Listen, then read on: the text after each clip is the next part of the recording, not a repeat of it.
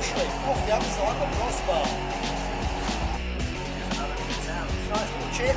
Oh, Mr. Oliveira with a cheeky goal.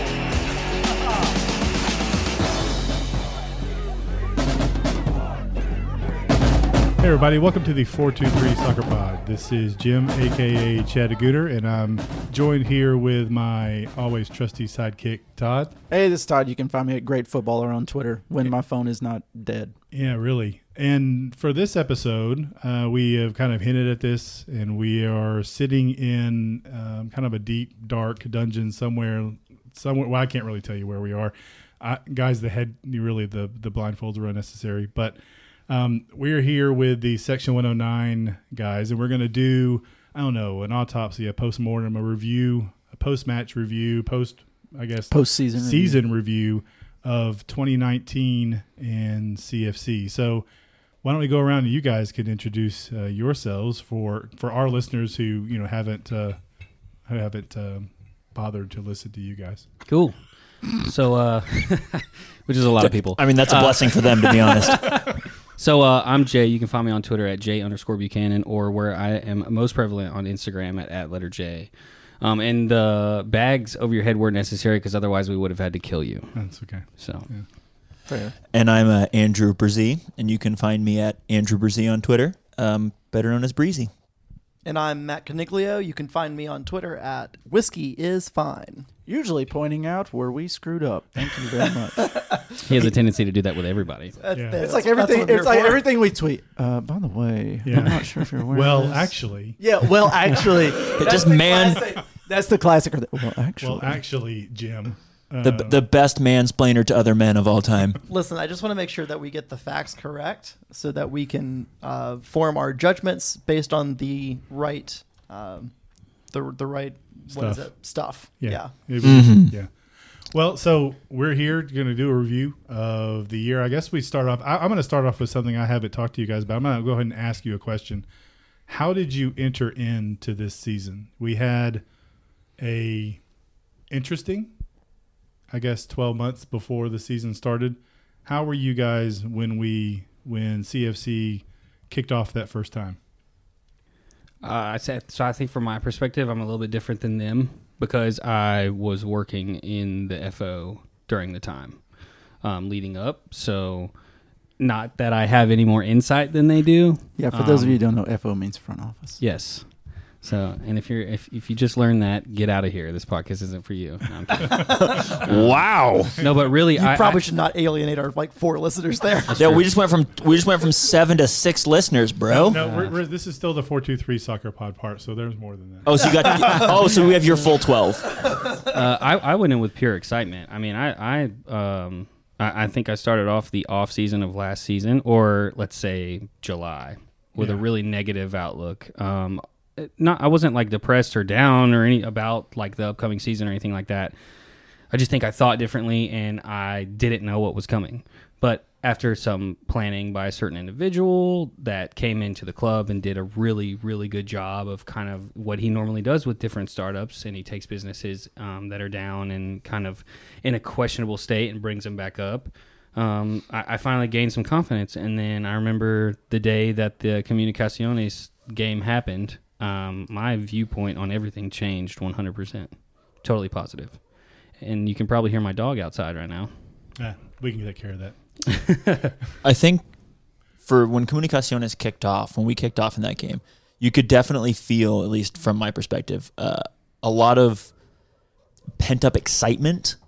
And anger may not quite be the right word, but there was definitely some tension. It felt like a really tumultuous offseason, which it had been, but it felt like it was all coming out in a good way. Like it was like everyone was hanging on every kick. It was really, really just electric. May not quite be the right word because it wasn't quite a playoff atmosphere, but it was much different than a preseason friendly. Yeah. And it was against a pro team. So I came in really, really, really excited to be out of the silly season and the craziness and just be back to kicking a ball. And then, of course, when we played really well against Comunicaciones overall with a team that had never played together, with a lot of our key players not playing at all or playing 2 minutes or whatever. Subbing out 10 players at halftime. At halftime. Like I came away just really excited, enthused, and just really, really happy that soccer was back and that we still existed. I mean, I think I'm just gonna echo Breezy a little bit here. Shocking. Yeah, I know it happens a lot. Well, actually, what you meant to say. there it is. There it is. I had a little bit different perspective, just being in the press box for that game, calling the game for the CFC YouTube channel. Sorry if you had to listen to that. Apology accepted. But just seeing the people continuously come into the stadium for that game was really, really awesome. And granted, yeah, a bunch of them were there to watch Comunicaciones and had traveled in to see them. But seeing after that off season, seeing a little over 7,000 people, close to 8,000 people, was huge. And even if they weren't all there for CFC, it at least told me that we were going to be okay. Well, and it was an expensive ticket. So I echo what you said. Yeah. We're going to be okay. It was an expensive ticket. So everyone who did show up, because there's plenty of CFC jerseys there, like everyone who did show up, if they didn't have a season pass, they paid a pretty penny. And that was really, really cool to see too. People were definitely, it wasn't like 1,000 people showed up because, there was another team in town. It was, oh, wow, like this is still Chattanooga. Soccer's still exciting. Let's go again. I'm trying to kind of think back to that period of time and what we had endured, like kind of over the, during the funny season, we had the release. I remember being just so excited about the opportunity to buy into the club and that sort of thing. And so I really didn't know what to expect. But then when, those numbers started coming out and how many people had bought into the club, that level of excitement, it just kind of boiled over to okay, now we're here to play. Now it's serious. Oh, and there's, 7,000 people here. Like, this is really an amazing thing. And it set such an expectation, which CFC had always set a high bar, but I just thought there was a new level of expectation about how things were to be done. And Chattanooga was setting the standard across the board for all independent soccer and maybe just soccer in America, period. And it's not the first time that Chattanooga has carried that torch and been out front. And it was just a nice exclamation point in that very first game to justify everything that had happened in the previous 6 months. So when that finally panned out and everybody was there, it was something else. Yeah, for me, I think it was just a deep breath, just like an exhale. That's like I felt like I was holding my breath for 8 months. And when all those people came in, I had a lot of time to exhale too, because the national anthem took about 45 minutes. I was waiting. I was by my things. Were you still as optimistic after the national anthem? I was just happy we were still there and, not like it wasn't the next day and we had to all leave. I was a clean-shaven man when that anthem started. So I felt like I had held my breath for that entire offseason, and that was a chance just to, like, with all the people there, with the excitement, again, the way we played, just seeing people that I hadn't seen in a while and just talking, seeing the blue shirts. I mean, it was just, on fans, and it was just a big exhale. I don't know that I would say I looked around and said, yeah, we're going to be okay. But I felt like we're going to live to fight another season. In that moment, I felt okay on the field. I knew there was still other battles to be fought off the field. But in that moment on the field, I felt fine, when we were playing. I'm never going to feel okay. So. Not even after Joao scored? No. I'm not, I'm not against Comunicaciones. Wrong game. That was we didn't score. But he had the run. That's what I got confused. Sorry. Yeah.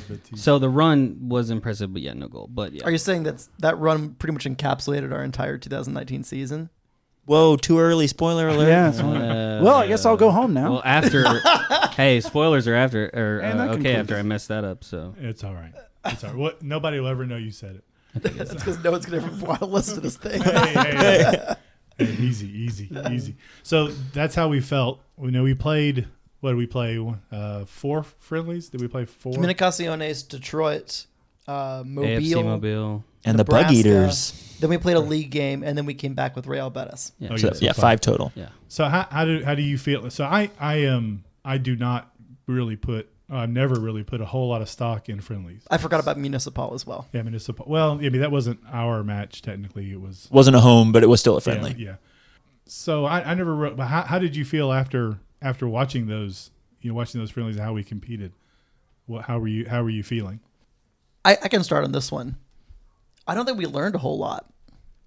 So, Comunicaciones, we made 10 subs at halftime. Yeah. When we played against Detroit, Detroit's team had maybe 5 or 6 returners and a bunch of guys that showed up in Chattanooga because they were coming from like Tallahassee to join the team in town.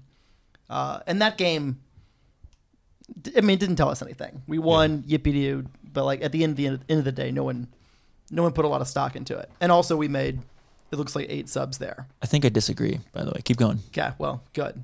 Mobile, no one could have possibly learned anything from the Mobile game. No. Oh, we learned that short goalkeepers are a problem and fast wingers are good.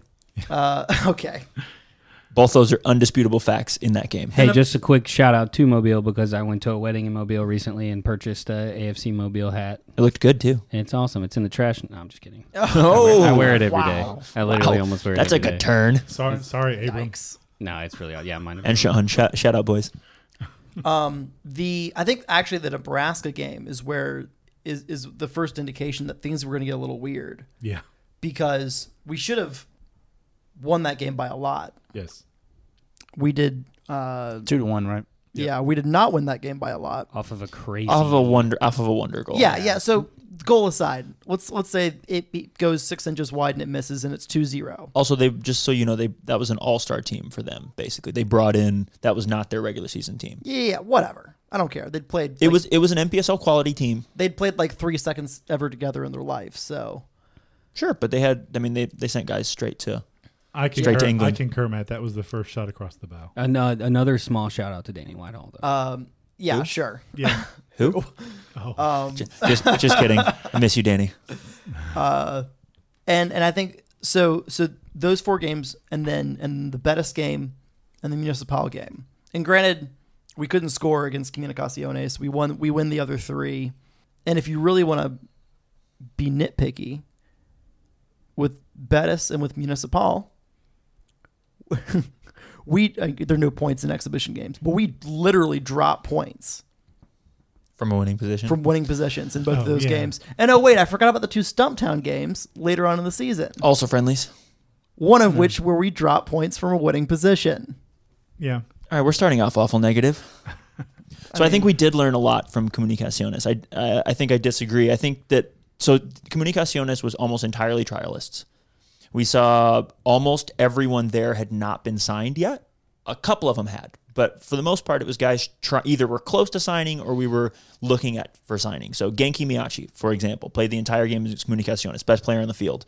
He looked great in Yeah, that he game. looked I'll tell you what we learned. We learned that Genki was a good player. Yeah. Yep. And we learned that we for sure wanted Genki. And I thought he was a center back. I mean, I think to be fair, the coaching staff thought he was a center back for that game. And you know, I can make an argument later that he is a center back if you want, but I'm not sure it's true, but I can make the argument. Yeah. But I think we did learn more from those games. We learned that our midfield was potentially very good against Detroit. Juan Hernandez, Genki, and Marcus There it is. absolutely overran Detroit, dominated that midfield. Obviously it took a wonder goal for Marcus to actually score, but we thrashed them in the midfield. Just ran circles around them. And to Matt's point, they just brought in guys. Those 3 guys had never played in the midfield together, ever. So it's true. It's not like So it was unfamiliarity versus unfamiliarity. yeah. Like I'm not saying that we didn't have a few more players on our team that had played together, but At least our guys had a day of practice. so they had practiced on the 7v7 fields. This is in Detroit for 3 days prior to that game. With the exception of the guys that joined them in Chattanooga. Sure, a few of them did join directly in Chattanooga. My point is, like, it's not as bleak as you're making it out to be that we were just terrible against Detroit. No, we beat Detroit. We soundly beat Detroit. We absolutely knocked the pants off of Detroit. Like let's not kid ourselves. The- But also, Felipe almost knocked the pants off that dude in the 3rd minute. Felipe. I have a picture. They're still very salty about that. by Oh, the I'm way. sure. They are very salty about that, and they can be forever salty. It wasn't a red card, bro. It was just nice yellow. Yeah. Just a love tap. They're very Caution. salty about that. Okay. I have a picture of Felipe getting cautioned on that play that I found when I was going back through some pictures Is he this laughing? week. No, he's telling the referee, no, I didn't mean to. I'm so sorry, Mr. Referee. I really wasn't trying to set the tone and set the tempo early on that we came to play. Turn up the intensity a little bit. And then I think we actually learned a lot from those two games. I think against Mobile, obviously we didn't learn a lot because the competition wasn't the level that we wanted it to be. But we definitely got to see a few players who underperformed against Mobile on our side that didn't make the cut. I mean, we had all three of those games, we had players that didn't make the team play in. And I think we did learn more than we're giving credit for. And then There were two players that played for us against Mobile that did not make the team. do you want to go over them? Yeah, Mike Scharf had 2 assists, and Dominic Marvins had a goal and 2 assists. And they were that good in that game, and they still didn't make the team. I mean, I could have scored in that game. Let's not kid ourselves. So that's my point. So that game we didn't learn a lot, but we did learn that. Thanks for making his point for him. Yeah, I appreciate that. I mean, that was part of it. And then I do agree that it was a shot across the bow when we saw what it looked like against bunker competition. And all season, and we'll get to this, I'm sure, I think you guys will agree with me, against better competition, we definitely played up to our competition for the most part, or played down to our competition. And against teams that didn't let us have possession, which was Real Betis, we looked very good overall. On the break, we were very dangerous. And against Comunicaciones, we possessed the ball pretty well, but they were definitely dangerous, and we respected them, so we didn't come out as far. And I think that, that one of our problems in our Achilles heel all year, it was not being able to score against bunkered teams, which was ultimately our Score against anyone. Do you guys know right off the top of your head, did we ever come back from a losing position to take points during the season? We did. Which game was that? We came back against Georgia Revolution away, went down 1-0 to win 2-1. Yeah. We also on the most beautiful header of all time. Longest shot of the the most season. NPSL header of all time. Oh yeah. Now that's jarring my memory. we also came back against. I need to look for it because it was a draw. We're going to call you Statman Matt, even though you didn't do half these stats. We also came back against the Michigan Stars at home That's to tie the game. Yeah. At 1. Because young, what's his name? Steven Junkic. Young. Yeah, he scored. Yeah, like the that guy. 7th minute. We gained 4 points this year from losing positions. You don't want to know what we gave up. Let's not. I knew there would be like a huge disparity between the two. It was but I needed mine. 23. Ooh. Jeez. I'm sorry. Actually, no. It was only. It was only. It was only 22. Are you trying to do math in your head? Yes.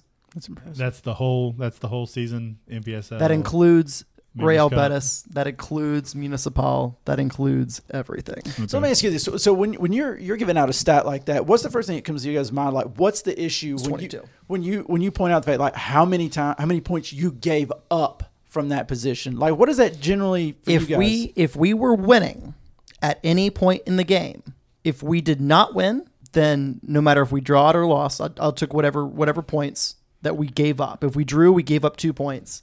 If we lost from a winning position, we gave up 3. But is your question, what do you think was wrong? Exactly. All right, so I got 2 answers. Let's just dive in on this one.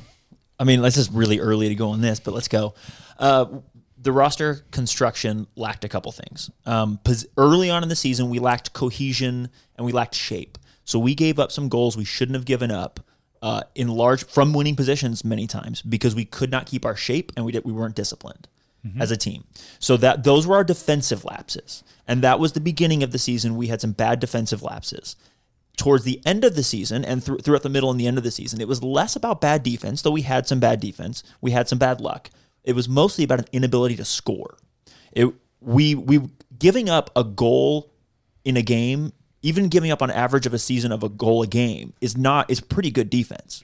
It's real good defense in a lot of ways. Giving up 2 goals a game could even be good defense over a decent defensive team over the length of a season. I don't know what our goals were divided out by the games, but I can tell you that in my opinion, our inability to score was it. Because what happened is we would get stretched out trying to score, and we kept not being able to score, and then we would get further and further up exposed. And we would get exposed. And we basically I think there was only, outside of the Betis game, there was probably only 4 goals all season that were not on a set play or not on a break where we were exposed off of us being on a set play or on just getting exposed. When we had defenders back, we didn't get beat. Our defenders were good.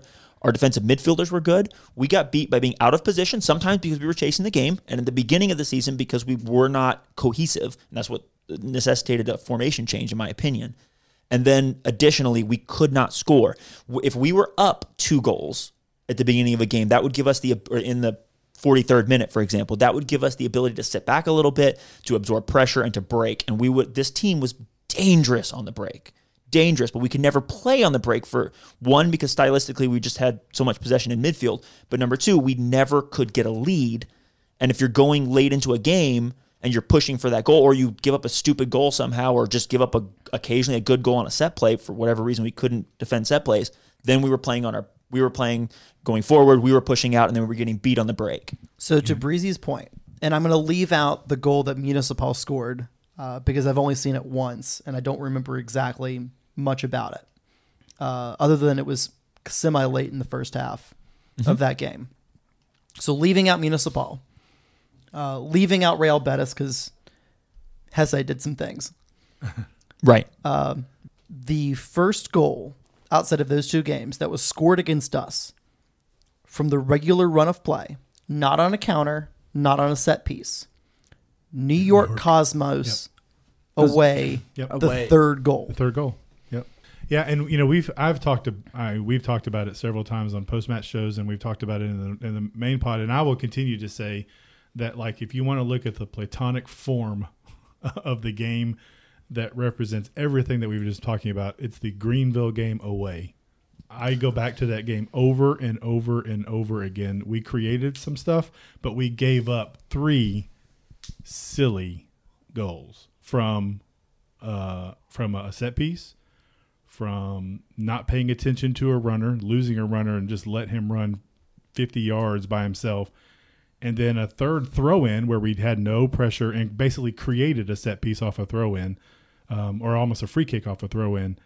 And I go back to that game over and over again. I've watched it more times than I care to admit, because it's just everything that I was frustrated with throughout almost the entire season. All the symptoms were present in that one That game. one game for me. The only thing we didn't have in that game was just the- a stupid giveaway that led to one Correct. pass and a goal. Yeah, and the formation issue wasn't there because we'd already switched. Correct. The whole 4-2-3-1 or the 2-man pivot that we started with, we were playing a 4-3-3 at the beginning of the season, but it wasn't a 4-3-3 like a classic 4-3-3. we had 2 DMs. You had a 6, an 8, and a 10 in the midfield. You had a 3-man midfield, but it's a 6, an 8, and a 10. And so your 8 was playing up further up. So Marcus was playing as an 8, so he was playing box to box. So sometimes you saw him as a 6, sometimes you saw him as a defensive midfielder, but he was not a defensive midfielder. He was going box to box. Genki was sitting, and Juan Hernandez, whose job was to stay up a little bit further. I'm talking about after Genki got hurt. Are you talking about after the switch to the Narrow Diamond? No, it was before. It was before that. We had like a 2. Well, I'd have to go back and watch. I know Valenciano and Which game? I don't remember. It's just, so I'd have to go back. I had to go back and So look. after Genki got hurt, we played against Georgia Revolution, and we played. I guess he's probably referring to the Danny Juan midfield, Yes, but that's still more of a. but Still more of a. Danny of a, was of a your 6, Danny 8, was 10. Danny was your 8. Juan was supposed to sit, and the other one was We supposed to go didn't. forward. We didn't make the formation change until the next game against Inter Nashville. correct. Yeah, and so that formation, you talked about kind of defensive, I guess discipline. We didn't have a DM in that game. I mean, both of them were just bombing forward, and I didn't understand what we were doing. Yeah, and obviously neither did they. Yeah. I mean that was one of the problems in that game. You were talking about the Revolution game at home. Yes.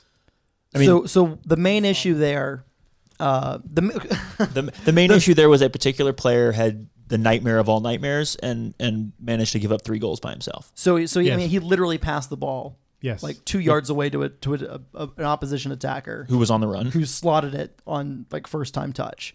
Then there were 2 giveaways that led to one pass that was a through ball, and Jamar Oakley scores. Yeah. You're talking about one of our center backs, correct? Yes, Yeah. that was less of But again- that was less of because Juan Sanchez is, when he's playing the 6, he's really good about being positionally disciplined. The problem is the center back makes the pass, No- even if the 6 is in position. No amount of positional discipline from a 6 not gonna matter. prevents a bad center back pass Yeah, or a bad that's- chest pass to. Yeah. Yeah, that's true. And I think we talked about that player right after that game. Yeah, I think anytime early, early in the season, and I don't know whether it was not being familiar with one another. I don't know what it was, but anytime there was a transition type of play, we were always in bad positions. Mm-hmm. We were chasing. We had center backs pulled out wide. We had just all kinds of things going on that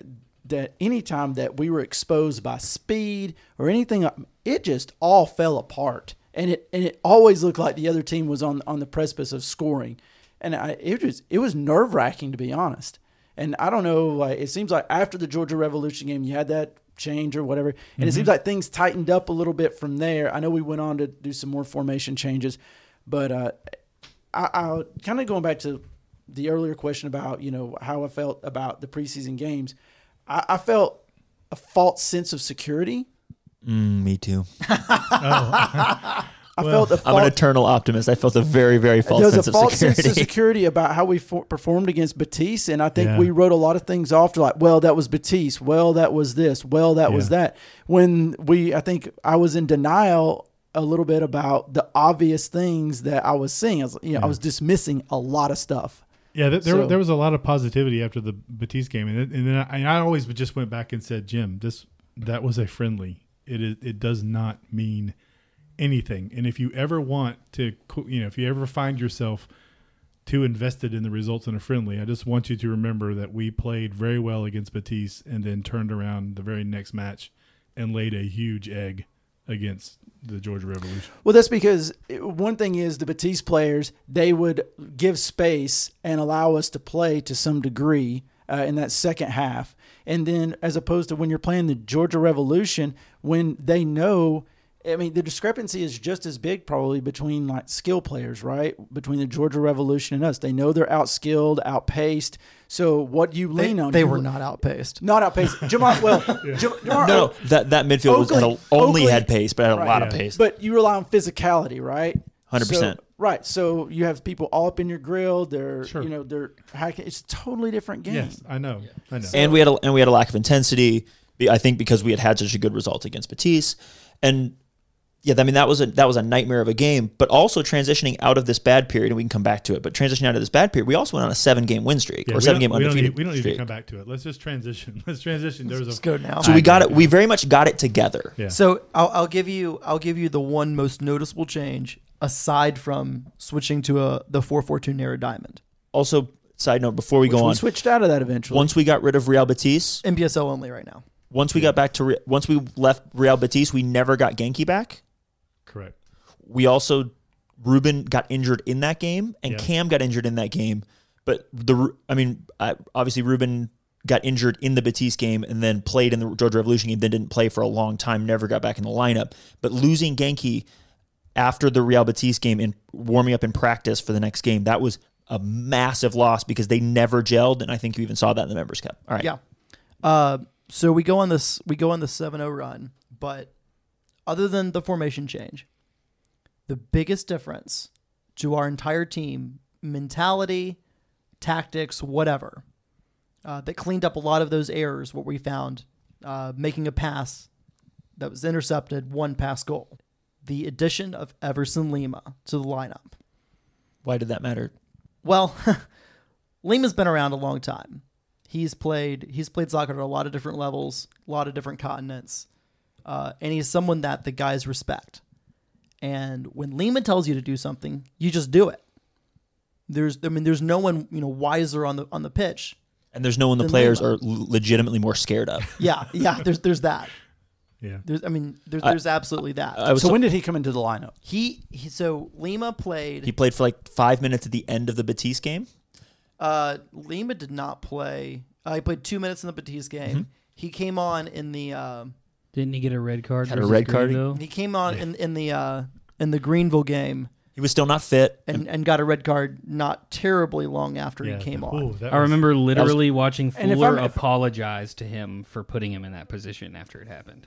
So Putting him in what position? So Lima doesn't play against Georgia Revolution for putting him on when he wasn't fit. Okay. Not ready, not match He only ready. he only Is played this the against. red card But game? that- Yeah, he wasn't fit. It was like you know, He had Well, you been- may right not after be the you game. may, you may not be That was- fit, but you still can't go in on a Man, that was 2-footed horror- challenge. That was a horror tackle, man. Agreed. That was No, I disagree. That was a fantastic tactical foul. He had one job there. He looks up, watch the replay. He looks up, Oh, he I sees know. that player in space, Yes. and you can see him make the calculation. He goes, Yes. I can take this guy out and for sure take him out. Yeah. Because you're honestly you're almost the last man anyway, so it wasn't quite the last man, but it could have been a red anyway. But he decided he wasn't missing. He didn't miss. No, What he about didn't miss. just 1 foot? Yeah. No, If no. he- Yeah, yeah. If he goes in with 1 foot, he gets a yellow card, and we still probably Yeah. win that I mean, game. yeah. Or he goes with 1 foot And misses misses. the tackle because he's a little off his step because he hadn't played soccer in about the 8 old months. what if. Yeah. Well, For the- Lima's a grown ass man. He doesn't Also, mess around. Lehman had been in the country like 4 days at that point. I just want to point out as we're sitting here having this conversation, I glance over and there is a Everson Lima. What is that? A playing card? Is that a playing card right there? No, Why am so I when seeing we- his when- face? when we had is this Thomas the in- official Lima fan club? What is that? I mean, I'll run that train. That's me. I'm the conductor of the Everson Lima fan club train. Pass me one of those schedules. Yeah, they're the when, schedules. When Sheldon and Thomas were here, these were some Founders Cup schedules or Members Cup, whatever the hell we just played schedules. And there's Lima right on the front of them, looking very Lima. So here's one more thing about Lima that was a I'll call it a tactical difference because it's how the way that we played It's a massive tactical difference. in those first couple games, and even in some of those friendlies. We played in such a way that where we tried to keep the ball at all costs at all times. Our center backs played the you, ball. You make the pass. You figure out a way to keep the ball, to move it forward on the ground. Keep going like that. Obviously, that led to some issues with a few key turnovers and goals against. Lima comes in, does not play that way No. at all. How does he clear the ball, Matt? Long way. With prejudice. With extreme prejudice. Extreme prejudice. I like that. That's great. So whenever there was any type of danger, Lima was screaming, "Clear it!" Yeah. When in doubt, clear it out. Whenever anyone was near Lima and he had the ball was getting cleared. Yes. It didn't matter where it was going to go. And he was the only player, almost the only player on the team who commanded that sort of respect. When he said clear it, players cleared it. I mean, you saw that, and then also I was told that like he's a different kind of leader, and as the ranking professional in the team in a lot of ways, the guy who's played in a league that had direct Champions League qualifiers, the guy who's been on a title-winning team in the first division of the Czech Republic, a guy who's played in Hong Kong, in the Middle East, who's played in Poland, who's played all over Brazil. Like he drew a different type of respect from other players. So when he told them to do something, they did it. When he organized, they did it, and they didn't mess around. And I think, to Matt's point, that changed things a lot because what it didn't fix was our pace problem, right? Lima was arguably the slowest. I mean, I'm just going to say the slowest center back on our team. Yeah.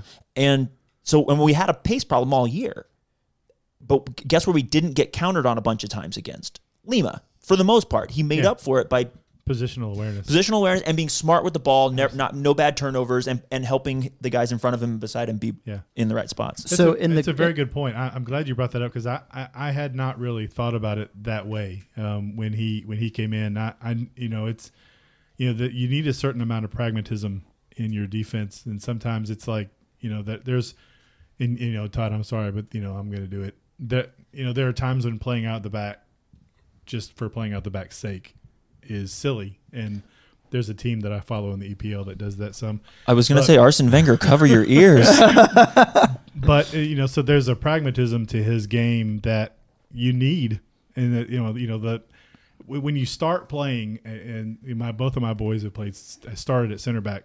You learn when in doubt, clear it out, and that he's the embodiment of that. And so it's a good point. I hadn't really thought of it that way. So in those first two games against Greenville and Georgia Revolution, both at home, we give up 5 goals. Yep. Of those 5, aside, we'll leave out the back pass that went awry, but those other 4 goals are either a set piece that leads to a counterattack, and then 3 turnover counterattacks. Yep. Mm-hmm. 5 goals, 2 games. Those 7 games in the NPSL, I'm going to leave out Municipal there. Those 7 games that we won straight in the NPSL we gave up 3 goals. Yep. That's quite a turnaround. Obviously, Especially if you can there's- attribute it just to him moving to center back. And I agree, there has to be a certain amount of pragmatism that comes. And I guess moving, I don't want to jump ahead really to the Members Cup, but I expected there to be us to be more pragmatic with that because the higher level, quality teams that we would play. Yeah, we'll get there. So, But I also think it's not just Lima. It's the idea, moving, changing the midfield, changing the formation. I think our players had a much better idea of what role they were playing, what role they needed to play in the diamond than they'd had in that 4-3-3, which I still think looks a lot like a two-man pivot, which just went awry. But it still looked to me like with 2 deeper players and 1 player going a little bit more forward. But well, the players spoke to that too, that they were more comfortable in a 4-4-2 down. Yeah. We asked somebody about that change, and I can't remember who it was. And Well, if you look at who played the game immediately following the formation change, Juan Sanchez at right back. He had played in the system before, mostly at left back the year prior. Mm-hmm. You got Lima, you got Dunston, who hadn't played it obviously in 2018, but had in, I guess that would have been 2014. Wow, that far back. Well, so Jordan was on the team in 2017, but we were running a 3-5-2 then. He was on the team in 2016, but he was just coming off that injury. And he played the first part of 2015. We were running the same formation. But where he had played most of his games prior to 2017 was actually that 2014 season when he was the left center back in the 4-4-2 narrow diamond. So obviously he'd played it before. Gabby Torres, obviously a new player. Mm-hmm. But you look at the midfield, Valenciano had played in it. Although we didn't play a ton of it. We didn't play a ton of it last year. We played a lot of 4-2-3-1. And then Marcus, who obviously has played around in the lower divisions of Germany for years and years and years. And you can put him on literally any position on the field, and he's going to give you a 7 out of 10. Caleb Cole has played in the system. Juan Hernandez played in the system.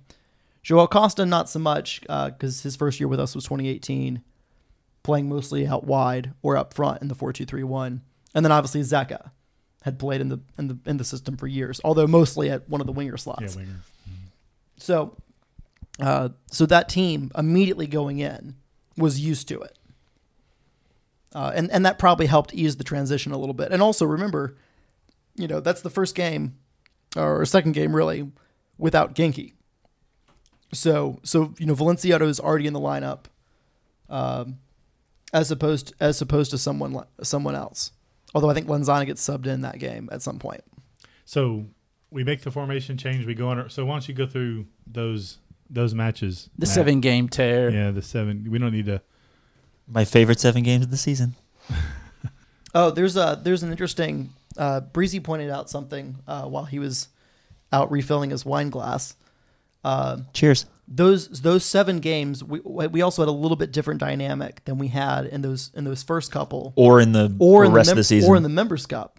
We had a healthy Mason Walsh, and Mason's one of those players that when he's good, when he's healthy, can just beat a couple of people, make something happen. Yeah, the goal he had against the Georgia Revolution, that was Yeah, it was top just class. just picked up a ball and just did something with it. Didn't see it coming at all. So on this roster, there were 3 guys who could truly, out of the midfield, make their own shot regularly, and they went, in my opinion, in this order. They went JJ. Yeah, Joao Johanning Mora. Thank you.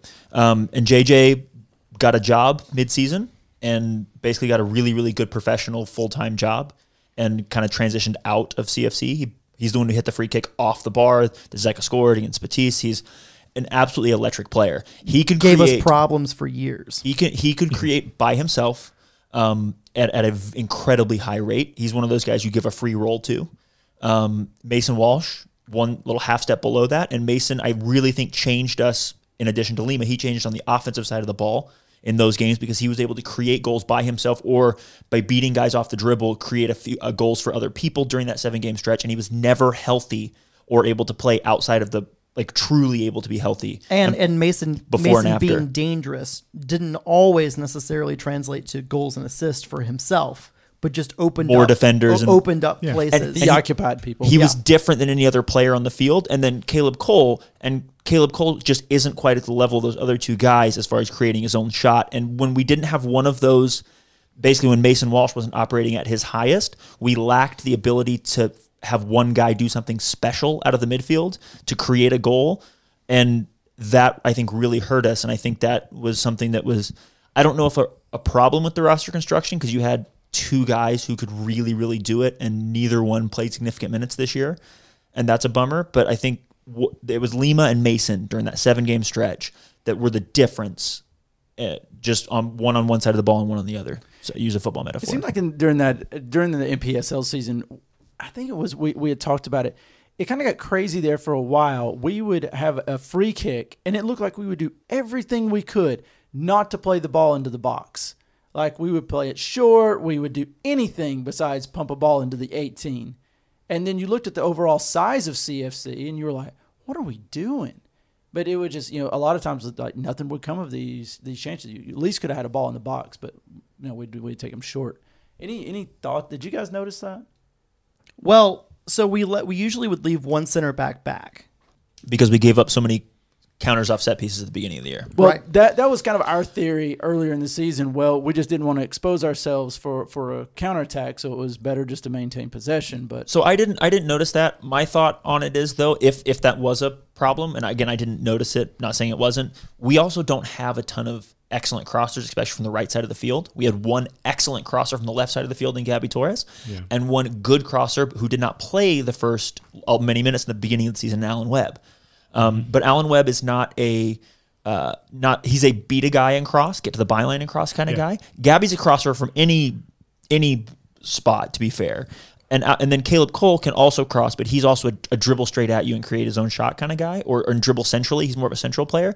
And so I think if I was to make a reasoning for not getting the ball in, is my guess is we did not have guys that could do a good job at freeing themselves up to get a good cross.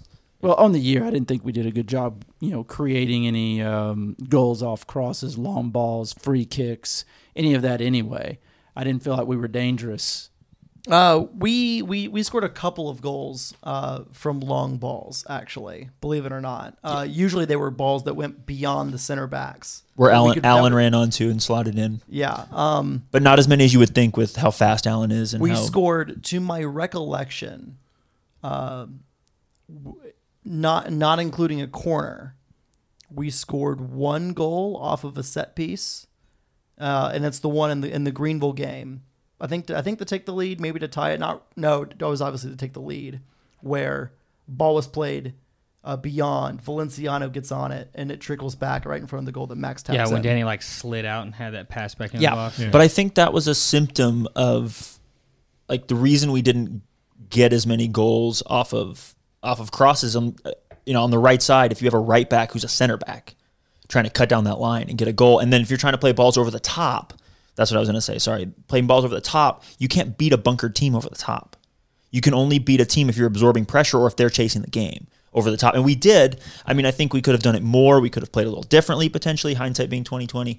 But I don't know how you play a long ball over the top if the center backs are at the top of their 18 most of the game, or 5 yards out of the top of their 18, no matter how fast you are. Yep. I guess what I was thinking is more in terms of we would win free kicks inside our their half, maybe 30, 40 yards out. And, we could really put a ball in there. And it just seemed like a lot of times we played it short. There was a stretch in there. Like I said, it may have been during that 7-game stretch that I noticed it, but I didn't know if anybody else did. And I think Fuller talked about it in the last interview that you did with Patrick and Joseph. Mm-hmm. And he talked about the lack of players that will go in and battle inside the 18. I don't know how, I certainly didn't do this statistical analysis, but I would be very interested to see what our aerial duel percentage is, and I feel like we should be better in the air than we actually are. I think defensively we were at times really good. Not every game, right? Yeah. But I think we were Jordan Dunston, I don't know Yes. how many headers he won. Defensively. But offensively, Right. so we lacked a target man. We didn't have a Yes. true number 9. Yes. I know we brought 2 different ones into camp. We had Lima at the last match. Oh man, did anyone else get super excited when he came in at striker? Maybe. Maybe a It little was bit. pretty awesome. Oh man. Also a little side note of things that could have been in that rained out Nashville game where we scored, was it 5-0 at halftime? How many more could we have scored? 4-0 at halftime. How many more could we have scored? Probably a few. And beating Nashville like 10-0 would have been great. So anyway, so I think that's part of it too. Yeah, I don't think we seem, if we look at the team on the field, I think we look like we should be better in the air offensively than we are Sure. now, and we're Definitely. just not. I don't know what it is. He put it down to in that interview. Put it down to want to, like, you got to have people who are willing to put their face somewhere where a boot's going to be. And I don't know. I mean, he's a coach, right? So he can say that. I don't know that I never saw any kind of lack of effort on our team. So I wouldn't go that far. But I've been confused, and I've said multiple times, I want a number 9 that can hold play up and kind of play that way and have somebody. Not necessarily because the forwards we have were bad or whatever, just so we have another way to play. It's just another tool. It's another Yeah. tool in the toolbox. Yeah. Sure. Now, I won't say that we ever there was like a lack of effort among our guys at times. I do think that we struggled being switched on, Yeah. and I'm not sure. I guess there were probably a couple games that we played a full 90 minutes, but there probably weren't many. That's one of the biggest differences between the professional and the amateur game. Bobby Warshaw says that the difference between your lower level, your high level amateur, and your honestly MLS level is 5%.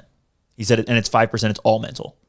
He said physically, it's 95% the same. There's a 5% physical difference. Everything else is mental. Everything, every little bit above maybe a 5% difference in physicality, which shouldn't make much of a difference, is all mental. And I think you see that every year when we play in the Open Cup, where in previous years we get to the 80th minute and we're like tied or we're up 1-0, and then we get beat in the last 20. Can't hold on. It's not because the guys aren't like they're bad players. It's because it's really, really hard if you haven't been training day in, day out to stay as sharp as can be as you were in the 17th minute as you were in the 77th. So maybe let's bottle that discussion about the difference between amateur and professional for a little bit later in the episode or in the next episode so, of this joint part. Yeah, so that I we can didn't cover the Members Cup. And I didn't cover that, Matt, when we did the intro. So this is part 1 of 2. So we're here with the 109 guys. So we're going to do kind of up probably through the end of the NPSL season and then break. And we might have some random questions there at the very end. And then we're going to switch it over to the Section 109 pod for part 2 of this kind of 2-part joint podcast. And then we'll cover the Members Cup and then some other questions that listeners have given us. And I think, I think the guys have that's so NPSL segment too. So, Yay. So anything about, so we've kind of gone through, then we have the end of the season. Right. So Or we go the into playoffs. Southeastern Conference. We're in first place. Oh yeah, let's talk about this. Yeah, so we go into the playoffs in first place. I guess it had already been predetermined that Chattanooga would host if they made the playoffs. Period. Yeah, period. Correct. Yes. That was my understanding. It was, I think that the teams had agreed preseason, my understanding is that the idea was, the handshake deal was that if CFC made the playoffs, we would host. Yeah. And whoever won, if we didn't make the playoffs, would then host. But if they all realized that we are centrally located and we have the best facilities, but also centrally located from everyone. No one wanted to bet on traveling to New Orleans, for example, like last year. So and have your game time changed to 3:00 on a random time because Kenny wants to screw with you. So that no one wanted to deal with any of that. So the preseason, there was a handshake agreement that said if CFC made the playoffs, But we won anyway, So, right? then- And you're damn right we did. what did we win by 2 points or? I don't 2 think it points matters. clear? We won. I actually don't remember. I think it was 2 or 3 points because I Yeah. remember it not being as convincing as I really thought. We well, didn't need, we lost that. We lost the last game of the season. right. We didn't need that We game. clinched before that game started. Yeah, we didn't need that game, which is I still didn't like losing the last Which game of the is- season. I was there. I didn't like it. Yeah, which is the asterisk I always put by. I bring up that game a lot because I think for me it just it signifies a lot of what I was worried about. But there's a big asterisk beside that game. We did not need it, and and that was the 8th game of that run. Yeah. And to be fair, the players after the game, some of them were super upset that they didn't win because they were very, very up for it, and a few of them were definitely knew they had already clinched and were not as sharp. And I'm not naming in particular players, but you could definitely see there was definitely a difference in mentality. It was mixed. Not everybody was on the same not page. everyone, and a lot of people were like, "All right, we clinched, cool." And I'm not mad that those players were like that. They won 7 in a row. Right. If we're being like And not like- emotional, like winning 7 in a row and then losing one is not that when you already clinched. Like it's not that big a deal. It and like hurt, 5 though. games in like 12 days or Yes, something stupid. correct. Yeah, there is that whole MPSL perspective, right? But Yeah. Matt and I driving back to our hotel and then going out and getting food and then driving home the next morning to make the Women's World Cup final, it was miserable. Yeah, it wasn't great. It didn't feel good. But, that's us being emotional fans, right? Not us being like normal, pragmatic, like, hey, it's cool. We just clinched. Like we were just, being silly, emotional people. So how did you guys feel about the playoffs, the performance? I mean, I felt like we should have won the Southeastern Conference playoff. Who's your MVP of the playoffs before we start? Because we all know the result. Who's your MVP of the playoffs? It's the referee that sent Mason Walsh off. I was getting ready I to was gonna say, Webb. I was Whoever, gonna- whoever the acting coach was, so he's not even For Nashville? Yes, for Nashville. Yeah.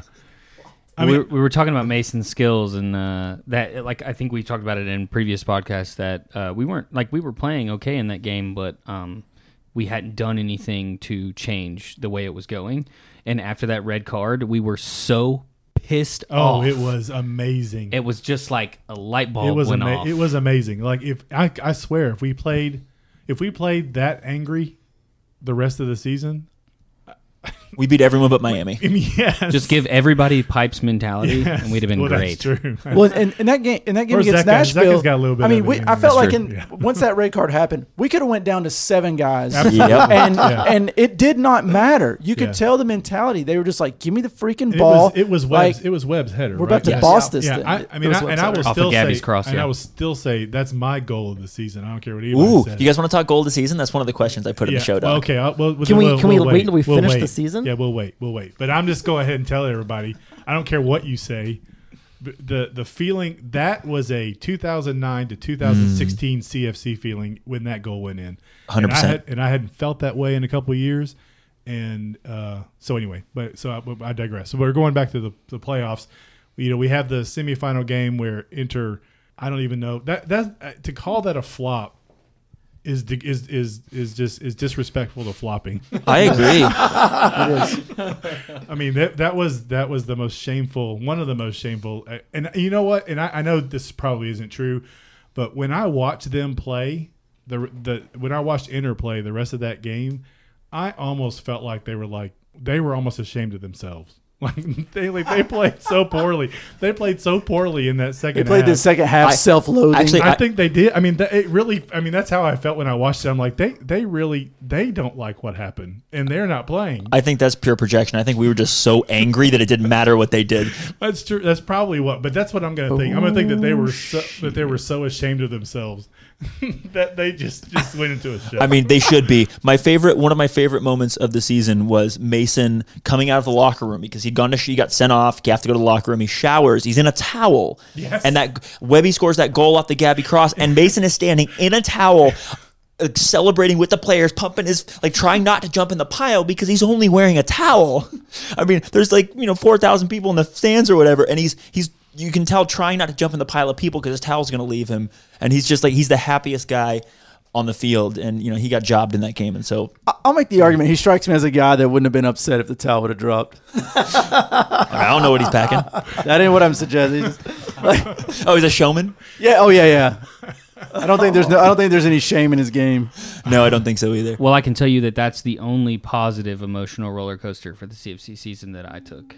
Oh, bro, when to bring it back down? Producer Jay. Where's Yeah, that cue up that sad where's that trombone. trombone? You know what? I forgot which one it is. So it's been a while. I've been out of town. I've been working, got married, doing other things. Let's see. I'm going to guess. Side note, happy birthday, Jay. Happy birthday, Jay. We're recording on Wednesday night, and it's Jay's No, that's birthday. not it. Hold on. No, that's not it. Oh my gosh! There we go. You need a failure on sad producer Jay. you need a sad Yeah, trombone. you Your need to- sad you need to put trombone. little stickers on your Well, on I your- have it. on your man. fancy. Wait, Listen, we're not- wait. We can't criticize the lab. Oh, I know. I know. Really, Guys, we're not. Considering So- there's our lab right there in that little. So that little- everybody else is negative to that point, but yeah, you can. If you want to give me tips, man. Apparently Juan was going to take over at one Oh yeah, point, we're they've actually they've been trying to out me for a speaking while. speaking of podcast allocation money. We're ditching Jay at the end of the season and bringing in Juan Hernandez. Juan is Hope Yeah. everybody likes cell phone audio. Do we need him on a P1 visa for it? I don't think we do. That's the team's fault. Does he take up an international spot? What's the ruling on this? He does, but we're going to buy one of those as well. We're not professionally sanctioned, Fair. so we can do what So, we want. so we're a relatively new podcast, so we have a lot of extra podcast allocation money. Oh yeah. Oh, there's a few of you who are loving these jokes, and you're my people. And there's a few of you who are like, screw these people. Those people have turned it off by now. Yeah. No, you there's no didn't turning make this off. one. There's no turning off. Okay. You're dedicated. You're It's something you dedicated. can't look away from now. Yeah. So back to we take care of Inter. We go into the Asheville game. Anything need to be said? How are you guys feeling about the Asheville game going into it? I had there Good. Was, I figured had their legs zero, were dead. I had zero doubt that we would win that match. I was felt a not- lot better I was about playing never worried. Asheville than I Than did Greenville. about Ding, Greenville. ding, Same ding, here. ding, ding. Yeah, that Absolutely. yes, but I was not worried at all. I was like the few times I was never worried about that match. We can edit this part. What are you saying? Will you pass me the wine bottle, please? Yeah, we're not editing that at all. So hand signals don't work for producer Jay, apparently. We're not editing that out at all. Breezy, I can't believe Sorry. you just didn't say, like, can you pass me the wine, please? All right, so we Were you debating drinking it out of the bottle? He's nodding his head. So we finish. We finish with that match, and that's really. So we make the trek down to Miami. How do we fit? I was not confident about that game. I'll just be honest. If we weren't already completely exhausted, Yes.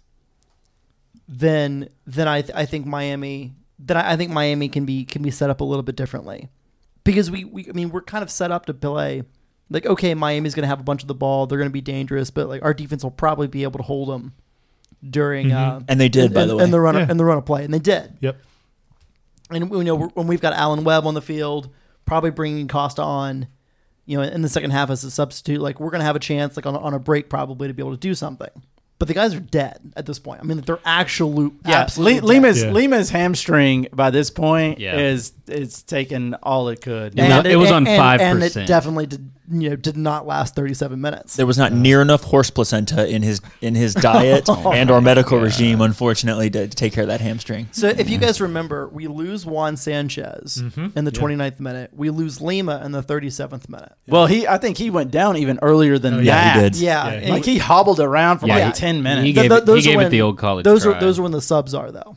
Like I don't think you walk off a pulled hamstring. Yeah. and- Well, so it wasn't a bad pull. What he told me when he got back was that he did pull it. He could have played through it. He did play through it for a while, but once he felt the second twinge, he knew that even if he could fight through the pain and be like 95% okay, if it popped again, it was going to be a done. season ender. Yeah. It was going to be like, I'm out for 4 months. And so he said, like, that's when I called for a sub. I sat back down because I felt that second twinge.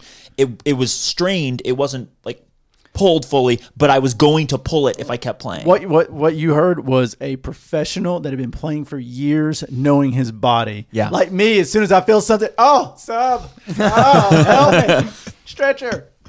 so ultimately, Yeah, official sub signal. Yeah. So- is this not? Yeah, that's it. That's Does it. that not translate? We're the most- Cambio. We're the most visual you guys the most visual podcast on audio. we need to get this camera set up in here. Oh no. Yeah, that's a season 2 project. we for, need couches and boom arms first. True. Let's go. So I got boom arms. Miami scores on a set piece. On a Wait, really, we scored first. Yeah. I was that already- was I was that already was discounting so. That Let's was talk about it though. that's gotta be the strangest. That was one of the more strange call. I mean, I nobody at the stadium knew what the hell was going Set on. the, I'll set shorten the it. scene. Set the scene. The call was right. Well, Yeah, but set the scene. What happened? Or do you want me to set the scene? What Yeah, happened? you- Breezy was about to say that there are no good calls that go against Well, us. You're goddamn right It's there's funny not. because we talked about not having a That So NPSL segment, but here we go. So we did not do this one because it was a depressing one for That Swim PSL. But here's a little mini intra show in another show, That Swim PSL segment. Here's my problem with it. Fuller explained this to me, and I agree with him. the reason this call sucks so much is that she made the wrong call and then fixed it to the right call. Mm-hmm. That is 100% the correct outcome. However, the reason that outcome came about was because the Miami players, as professionals, bullied a referee that was not up to the task of being a good referee into changing her call. She called it. She signaled back to the middle. She ran off. They surrounded her. Well, they also surrounded the AR. And they surrounded both of them. Yeah. He did not make a call. Mass confrontation. She then eventually changed her call after consulting with the other referee, but she was bullied by those players. She let those players if you make the wrong call, your job as a referee is to be above the game and not let players bully you into changing your call. They got her off her game clearly. And that's the part that's so frustrating, is because even if her call was wrong, and she got the call right in the end, so like the end of the game was correct, it's a bummer that she was not at the right level to either own her own mistake, because none of the other referees signaled her. The linesman was not raising his flag. He never raised his flag. You could see him the entire time. Yeah, I know. He was she went and consulted with him. We don't know what they said, right. But he certainly wasn't waving his flag to say, "Hey." He wasn't covering his mouth. I'm covering my mouth as I try to talk in a podcast mic. He wasn't covering his mouth to say like, "Hey, listen, let me talk to you. Like, come over here. He wasn't waving her over because when someone waves you over or waves their flag or says covers their mouth and says something in the microphone, they stop the players. They say, "Go to that side. I'm going to talk to the other referee." She didn't do that. There's a full 3 or 4 seconds there where she's signaling goal. She's good. We go celebrate. The players surround her. Eventually, she decides she's going to go talk to the other referee, and then she reverses the call, or he reverses the call. Either way, she was not up to the task of dealing with professional players, and that's a bummer.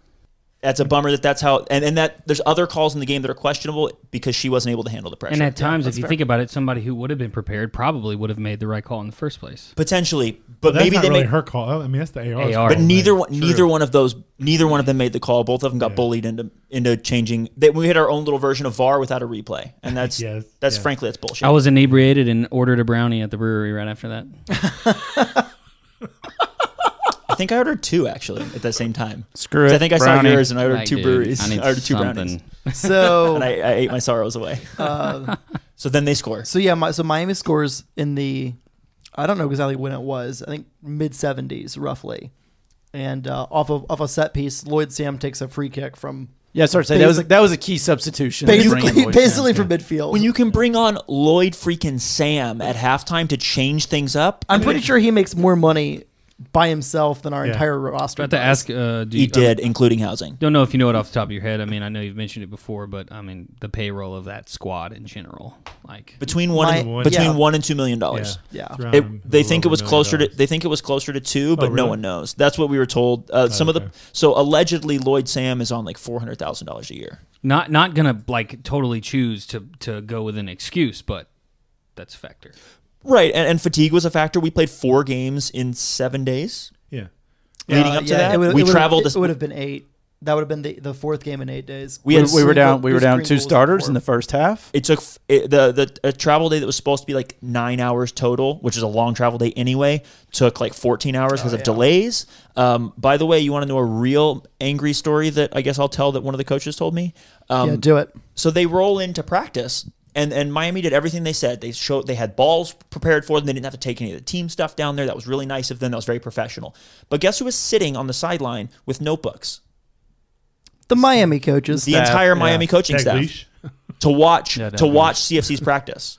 They provided the practice facility, but they let all of their coaches come and just sit on the sidelines. So CFC got to do none of a real game walkthrough. They just did basic drills to warm up and stay sharp because they couldn't reveal anything they were going to do for the game. So they had no chance to run because normally the day before a game you have a game walkthrough where you set out your formation and you play your, and you know what, that's some Bush League stuff. I mean, yeah, you took the words out. I was from going to Miami. say total Bush League.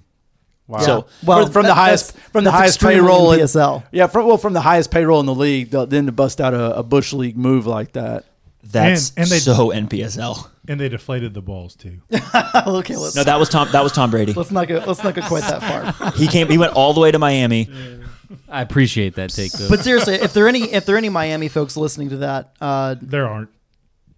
well, probably. I mean, but hypothetically, There's a better chance that there's a CFC fan in Miami. They would need fans for that, Matt. So what? Well, they all work. They all work for the team in the end. So But what'll end up happening is someone's going to listen to this, one of like the 10 people that do, and they'll probably get on Twitter in the next few days and say something. That's fine. And it'll eventually get back because lower division soccer Twitter's, rather small. And I just want the Miami folks to know, don't pull that shit again.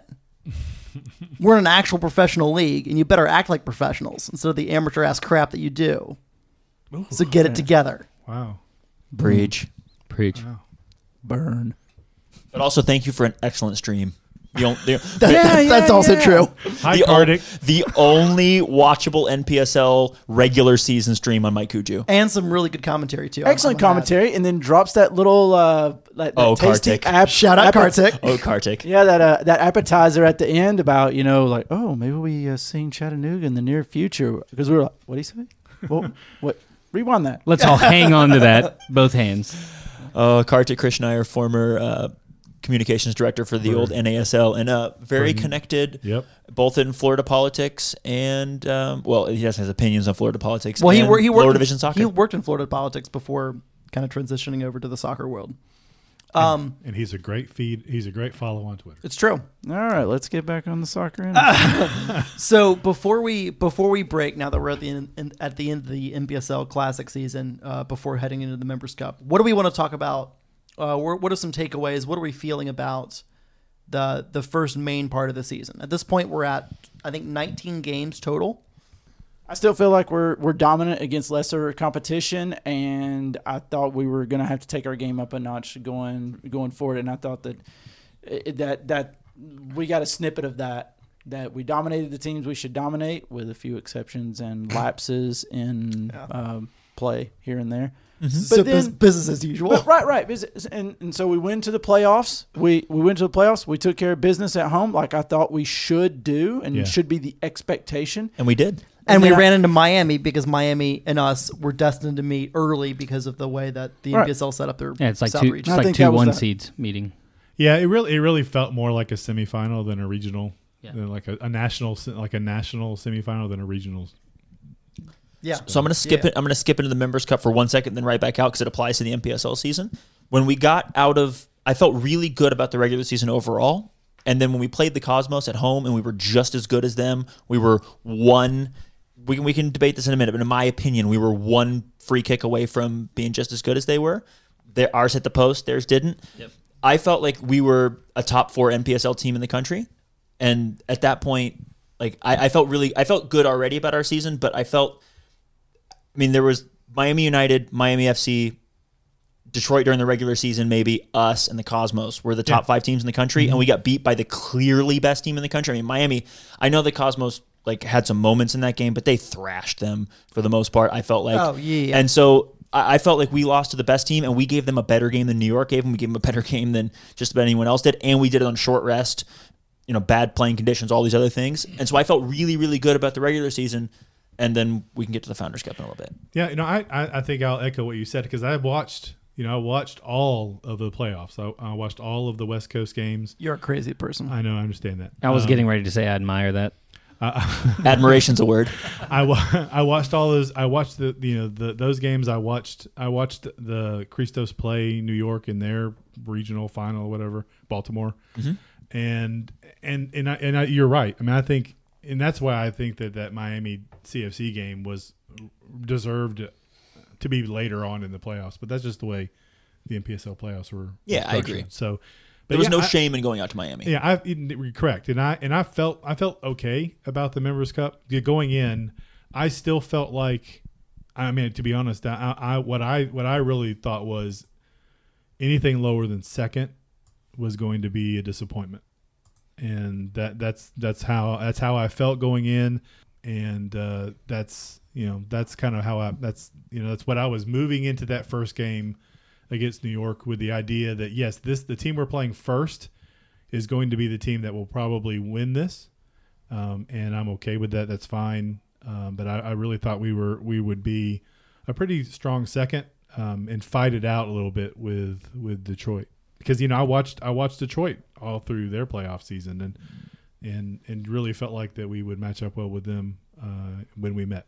Do you guys want to do a few listener questions at the end of this, kind of before we transition into the Members Cup and let's do that. our segment? Well, I'm going to choose some listener questions that will make more sense based on the regular NPSL season or something general. Well, we're gonna leave that one. Not out all for of now. mine. Yeah, not Tim. You're going to have to wait for the second part of this for your dumbass question. I'm also gonna leave out. I'm also gonna leave out anything related to the roster or players, just so Understood. that we can get through the Members Cup before we start talking about Yep. 2020. So let's start with this first question. It's not really related to the NPSL CFC season, but I think it's an important topic that a lot of people have been asking about, a lot of people have been wondering about, and I'm going to pose it even though I can probably help answer this, but I'll let other people start. Eric Young asks, will we have a women's team? So he doesn't give a date. No, he does on not. that. So will we have a women's team? Yes, but when? I'm not going to. I don't know if I'm going to get into. So, Breezy, you want to take this one? So we have put together a bit of a project, a few of us, and that includes a member of the advisory board in Jonathan Hunter and a member of the actual executive board in Claire. And we are trying to figure out the feasibility and make a presentation to the executive board in examining the opportunity to bring back the women's club in 2020 or to potentially bring it back, get a commitment to bring it back in 2021. So there are ongoing conversations on behalf of CFC from some people that can make those conversations in Claire and Jonathan. And so there's been some conversations with several leagues. There are actually multiple women's leagues out there. I didn't know that. I knew they existed, but there's two in particular and one that's looking to expand into this area. There's been some conversations with individual teams. There's been all sorts of conversations locally with key stakeholders that would, be a big part of it, as well as, prominent members of the soccer community locally. And those conversations are ongoing.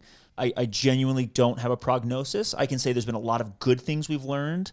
There's been a lot of progress made. I don't know. I would love for us to have a women's team in 2020, and that is still my goal and my hope as a part of that conversation that's going on. And that's not a secret conversation, by the way. This is just a thing that there's a group of friends that we've got together. We asked for permission to speak on behalf of CFCs. That gives us a little bit more ability to talk to a few different people. And then obviously Claire was involved at that point, and Jonathan and Claire are kind of spearheading it. But yeah, I think that we will genuinely have a women's team if we as fans and supporters put the onus on the team to keep their promise, and to be blunt, keep their promise to bring a women's team. If we let them off the hook, my personal feeling is if we say like, hey, it's okay, like we know things are complicated, so don't worry about it, just get to it in the future. We potentially the future not due to anybody's malicious intent, but the future could keep getting pushed back year on year because there's a whole lot of things every year to do, especially in the transition on the professional side of the men's game. Mm-hmm. So I believe that we need to keep the pressure on not because we need to be, pressuring our team, but because this is important. And if we're not making sure that the current ownership and not just ownership, but the current managing directors feel that it is an important part of the club so that they'll hopefully implement or make it a priority. So cool. I have a question. And it's for you guys, the masterminds of the 423 Soccer Pod.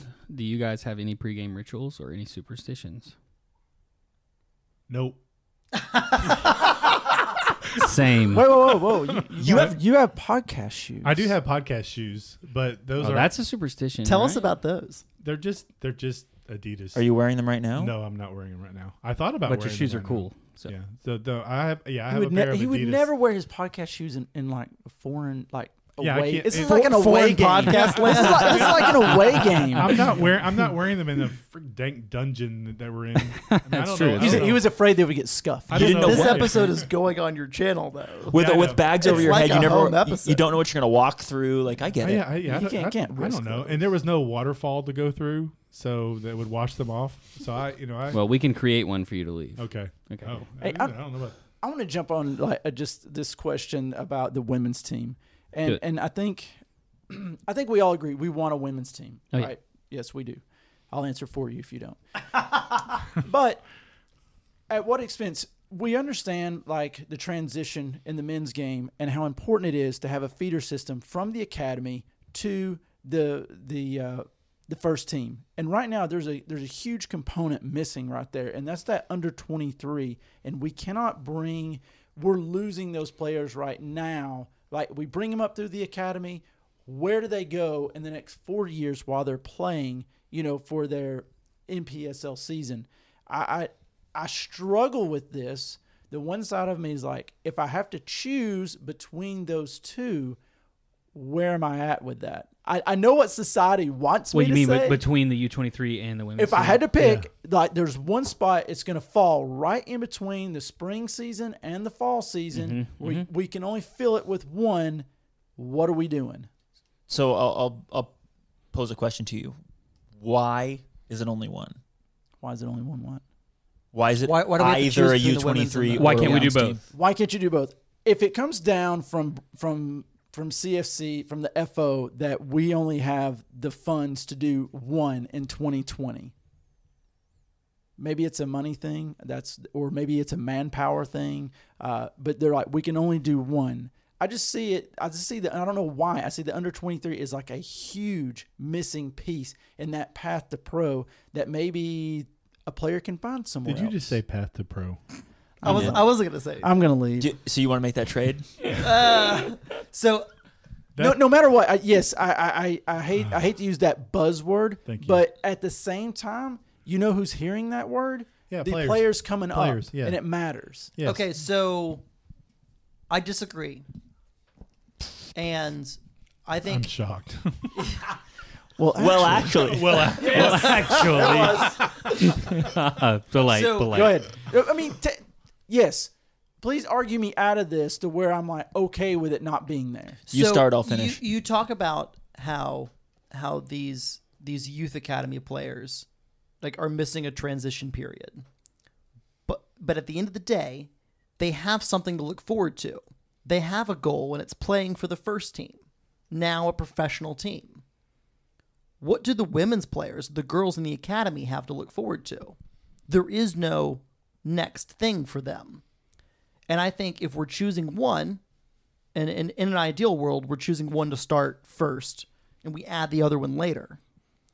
I think it makes sense, especially if we want to be a club for all people of all stripes, of all kinds. And if we want to claim to be a truly inclusive, community-based club, We have to have, as soon as possible, we have to reestablish the women's team. Just from a simple, I don't know if fairness is the right word or not, but I think it needs to be a priority. Obviously, men's games are hugely important because the men's first team is the thing that got everything started, and without it, all these different pieces, including the academy, including the foundation, including OGA, they all, Highland Park Commons, CSM, CSM now. the Chattanooga Football League, They all lose like their North Star. they don't exist. And alongside of that, we need to reestablish the women so that we give the same opportunities and the same chances for girls in the academy to look up to something. Yeah, I think if you were Todd, if you were to make me choose one or the other, I think the right answer is we need both, but for a variety of reasons. But I would probably lean towards the women's team immediately.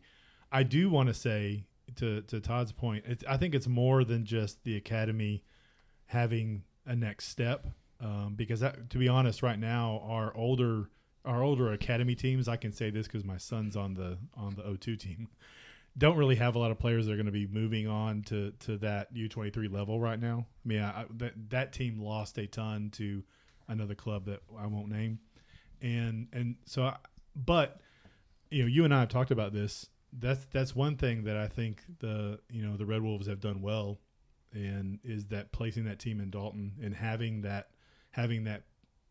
layer there. And I do think it's important for us to get there.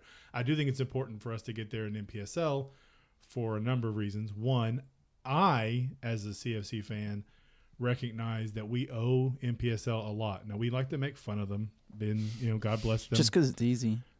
God bless them. But we owe that league a lot, and we do.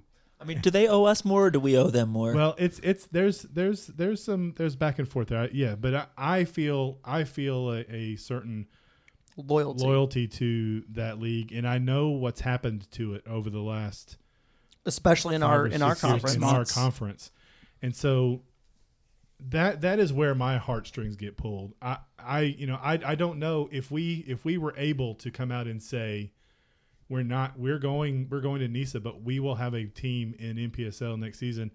Does the Southeast lose Asheville? Maybe so, because I know they've got other things going on, but maybe not. But maybe not, and maybe we don't. Maybe the Southeast has a place. If we had dropped an immediate team for next year, knowing that North Alabama, the Huntsville team, was coming in, maybe Asheville thinks they can stick around for another Correct. year and keep evaluating their options. So here's the other thing I want to consider though, back in favor of the women's team, knowing that player development's important for the men and that there's value in a U23 team.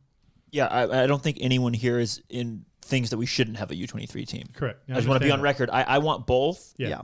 If you make me pick, I'm picking women's team 100%. Here's what I will say on the list about the U23 team. I don't think in terms of player movement, let's say academy to college, bouncing back and forth between the U23 team in the summer, going back to college, back and forth, there just aren't going to be a lot of people that are able to pull that off all the way up. And if you have a really, really good academy player who's actually warranting, even at age 18, going, getting first team looks, we're probably going to look to try to sign them to the first team, especially if we've been established for a couple of years on a long-term deal, so that we can sell them and make money off of them. You're thinking you're going to sign an 18-year-old? If one's good enough and they want to forego college to play in a professional environment year round, hell yeah. I would argue that you've already had one get through. I mean, Omar Hernandez is that caliber player. Was he already going to college though? He'd been signed for Wake Forest for years. Yeah, but still. Yeah. I'm just saying that was that was one. That was one specifically. I think about. We might have been a year or two behind being able to pull that off. I think so. But here's the thing. Name the last CFC Academy. We're currently an NPSL team in this conversation, right? We're transitioning to a NISA team, but we're an NPSL team. Name the last 2 Academy players that have played for CFC Academy that have played for CFC. So this is going to be a long way back. I feel like this is going to be like a Drew Viscomi. Yeah, the Macaulay. Okay, one more. Yeah. There's one more. How many games did Drew have? I don't remember him playing one. Did he play more than one? Exactly. I think the answer is like one is almost like a guest appearance. He played 2 friendlies and then he played the regular season away the entire game, except for I think he subbed out close to the end at Atlanta last year. Okay. And that was Last the year? Atlanta game that was the day Last after the away Georgia Revolution game. Yeah. So that's one. Who's the other one? Matt, I know you got this. Oh man, this has got to be He's a goalkeeper. I feel like it's 2011ish. No, this was 20. No. This was 2015, 2016. Goalkeeper played at the end of the game, allowed a goal to let Tigres tie it up. Oh no. Plays for University of Alabama in Birmingham. James Teal. Nailed it. So those are your 2 academy players to come out of CFC Academy and play for our NPSL team. My point being that I want a U23 team to groom college talent out of the area and pull them, not in our area though, to pull them out of the whole United States to say this is your chance to get in early, to get onto CFC, for us to get a look at you as a college player. But it's not like we got college players coming out of Chattanooga, pounding down our door. Omar Hernandez is one of the top college players in the country. That's one. High school players going into college. That's one player. He would have played for us for a year. I would love for us to have a U23 team, but we don't have the talent to justify one to say we're missing this path to pro pipeline thing. Unless we're an NPSL team now. They're not even making our practice squad. The reality is we're also going to go up against two kind of juggernauts and 2 hours of direction either way from us. With Atlanta and Nashville in MLS. Yeah. You know what? We're gonna push this conversation back, because I think we can do an entire episode on nothing but the future and the whole system, looking at it and development and what kind of role that's going to play. I love it. Okay. Yeah. So I think because I think that rabbit hole goes deep, and I think it plays to the longer picture of the viability of the club. I think you're spot on. We should 100%. do a thing on that. Let's plan that for the off season sometime. Sorry. Let's do 2 more questions. Okay. Let's do them quick. 20, And then- 20-second Yeah. answers. Okay. So Andrew, Hi. What? Who? Breezy. Oh, here. Okay. Okay. I'm ready for this. All I mean, my mom named me Andrew. You can call me Andrew. right. You have a particular opinion about Jim that I think is needs to be fleshed out a little bit. Jim, we have a problem. Why should Jim no longer be able to vote on Team of the Week polls or Team of the Month polls for NISA? Jim, buddy. Yeah. Buddy, so let me explain to you how these polls work, and then if it's not immediately apparent, I'm going to yell at you some more. Okay. So the way these polls work Uh-huh. is that you only have to vote Yeah. for a minimum of 1 player total. Yeah. Every vote for any other player on the entire list Yeah. is for. Wait. Don't open that without like explicit Continue to permission. talk, but Matt thought it was already open. Oh, so you tried to pour it. So I was Okay. laughing. Yeah. So when you're picking teams, any vote for anyone else goes against CFC. So what you have to do, in Yeah. my opinion, Right. and which is obviously the correct opinion, is to pick only CFC players and Right. just click on through, because you can just vote for 2 or 3 people, Yeah. and those votes only go to them, and there's no extraneous votes for stupid people from Detroit or New York or Milwaukee or wherever that Pontiac is. Yeah. Yeah. Is that all you got? Is that it? That's the beginning of it. Are you done? That's the beginning of it. Listen, I did limit it to like a 20-second response. Also, you did say you watched all the other games and voted on who you thought was best, Yeah. which is also just a bad decision. Why? I mean, the rest of those teams were trash. I'm not going to argue against that. I'm just saying. I'm just going to point out, and this will encapsulate my whole opinion because we're probably not going to agree. But there has never been a bad call that went. Any call that went against CFC that was a good call, or any call that went for CFC that was a bad call. Just Right. remember that.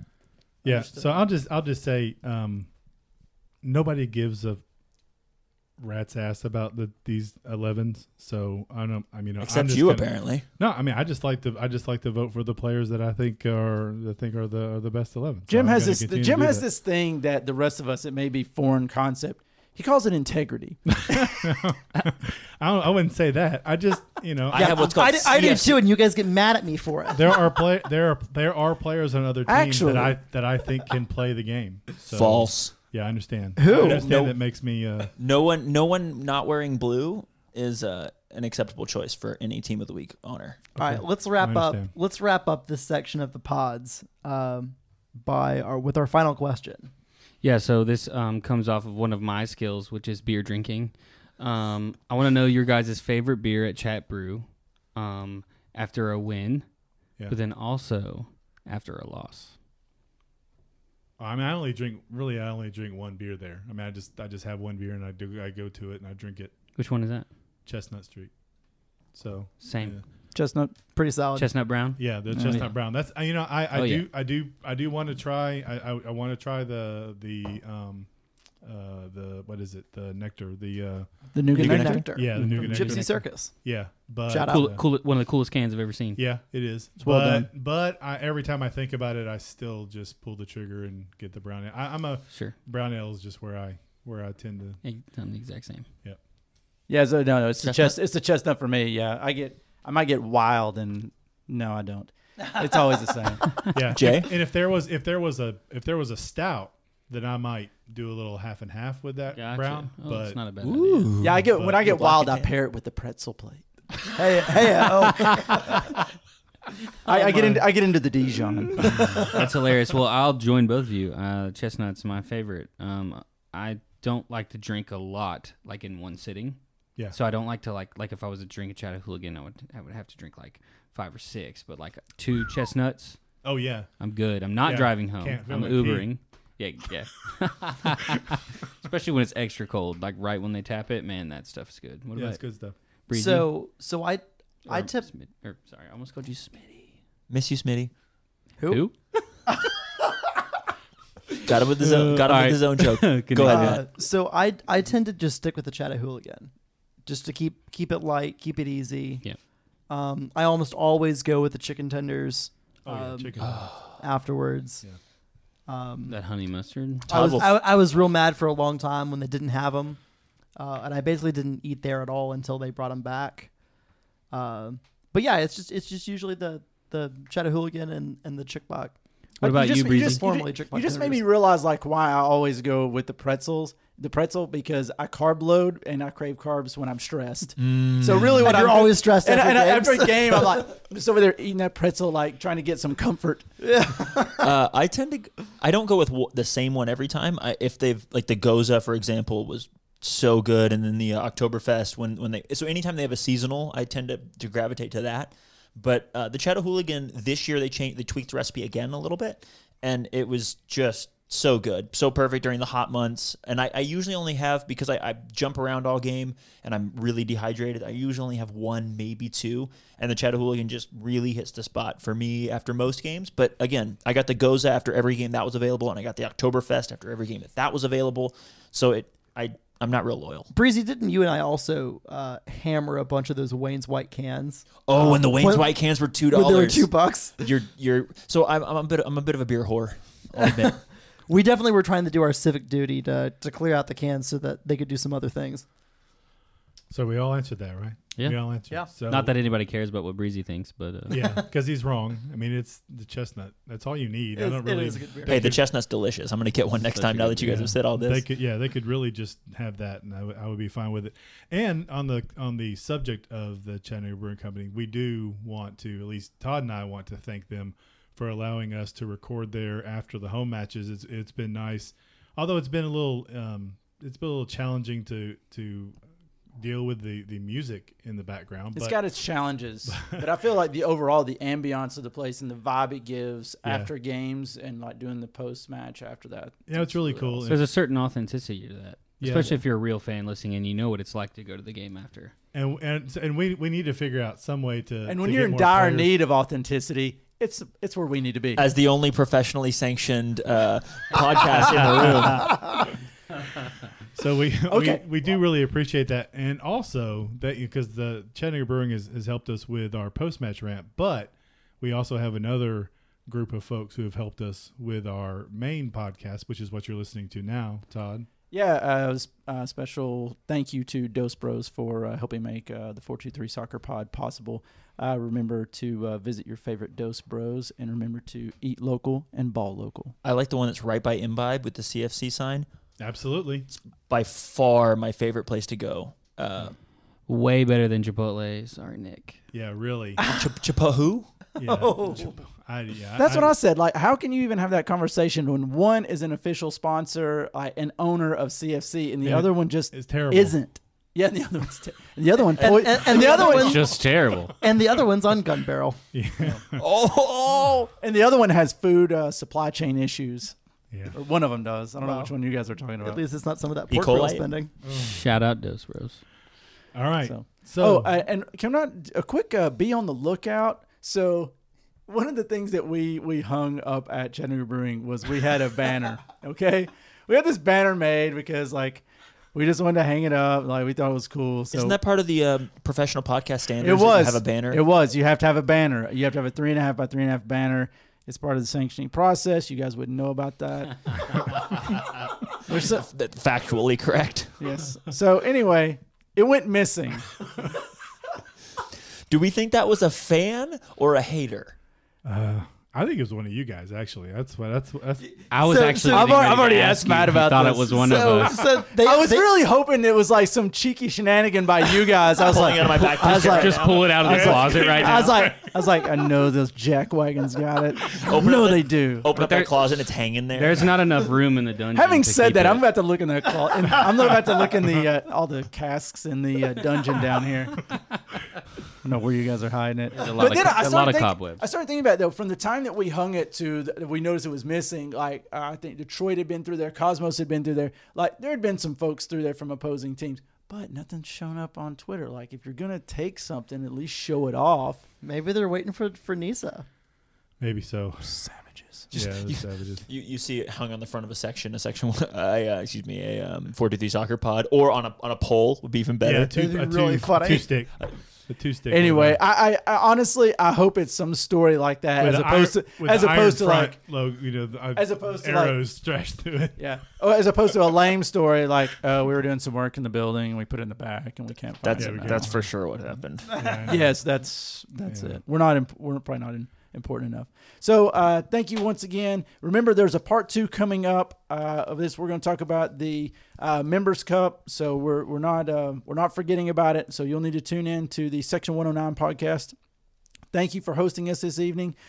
So once again, you can pick us up anywhere you find decent podcasts. We're there as well, as Jim likes to say.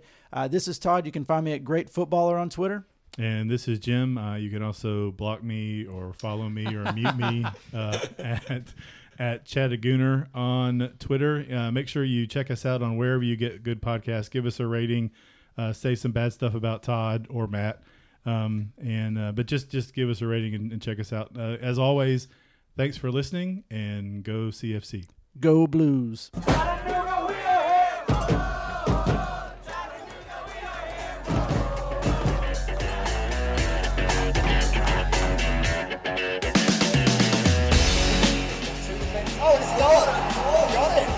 What a shot from Wilshere off the outside of the crossbar.